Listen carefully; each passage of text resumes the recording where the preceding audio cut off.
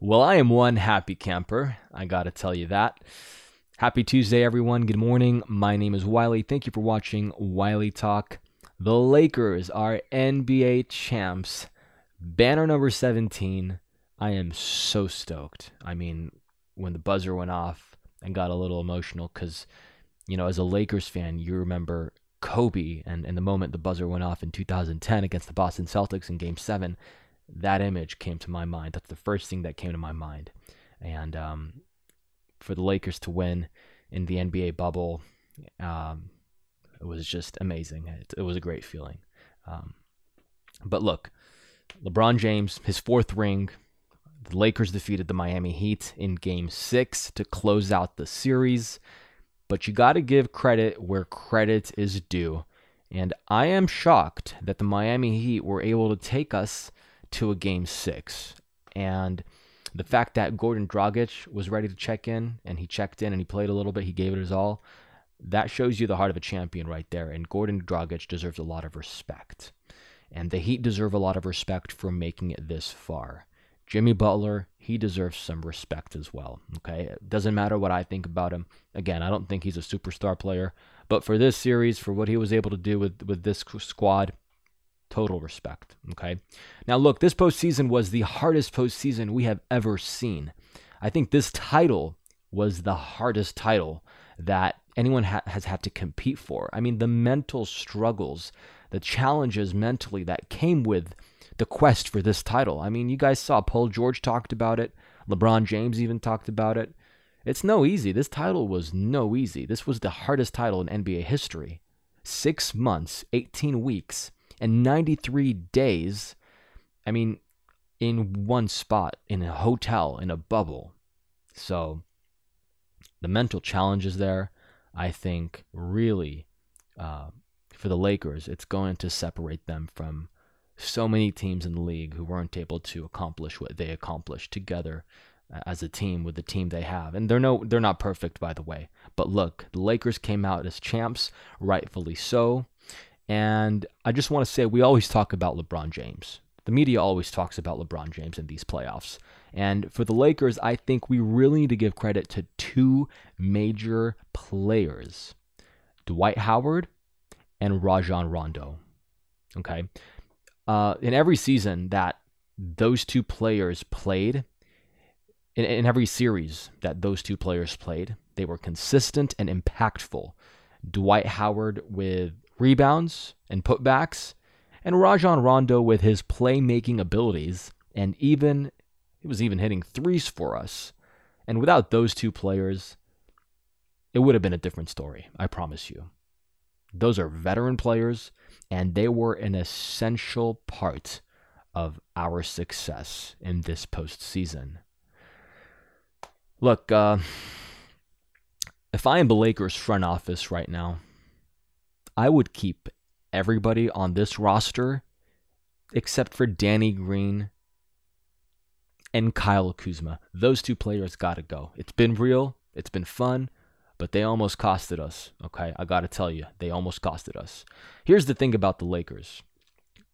They don't develop young players like Kyle Kuzma. Kyle Kuzma's getting worse. He's not getting better. He's getting worse with the Lakers. The last young player that the Lakers developed, I think, was Andrew Bynum. We weren't able to develop Lonzo Ball. We weren't able to deal with D'Angelo Russell. And I really don't want to see any new young guys trying to take the spotlight in LA. The Lakers aren't about young players. They're not about developing young players. Kobe Bryant was an exception. I mean, that guy, a whole nother level. Okay. The Lakers are about star players, already developed star veteran players like LeBron, Rajon Rondo, Dwight Howard. I mean, you need those people. All right, shifting gears now. Again, thank you everyone who's congratulated me. Appreciate it. Shifting gears. There's been some drama with Kyrie Irving and LeBron James, apparently. I didn't know about this, but take a look at this podcast, what Kyrie Irving said. Apparently, he was throwing some shade at LeBron James. Take a listen. 10 seconds left. 1 point game. Who's shooting? You or Kyrie, KD? Depends on who's hot. I don't see it as anything other than that. Like, 1-3 pick and roll, or it's an ISO for either one of us, or it's something great for our team. One thing I've always been comfortable with is, you know, I felt like I was the best option on every team I played for, you know, down the stretch. This is the first time in my career where I could look down and be like, that motherfucker can make that shot too. Yeah, definitely some shade. And then LeBron James went on to throw some shade. Take a look at this one.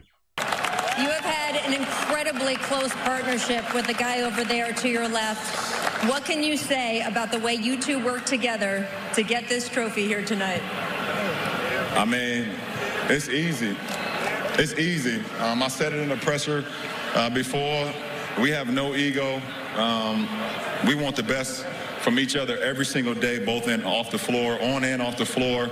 You know, look, Kyrie Irving, he's always been a whiner to me.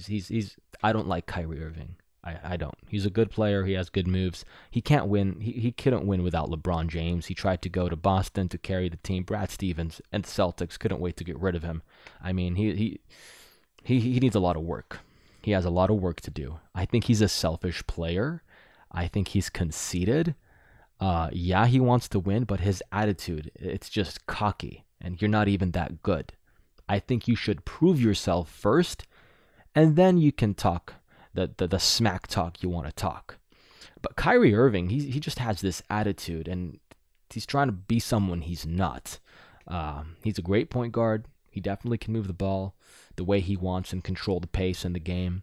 And he can make some pretty intense plays, as we saw in 2016 against the Golden State Warriors. But I definitely think that his attitude is terrible. And, I mean, you're cocky for what? Why are you that cocky? I don't get it.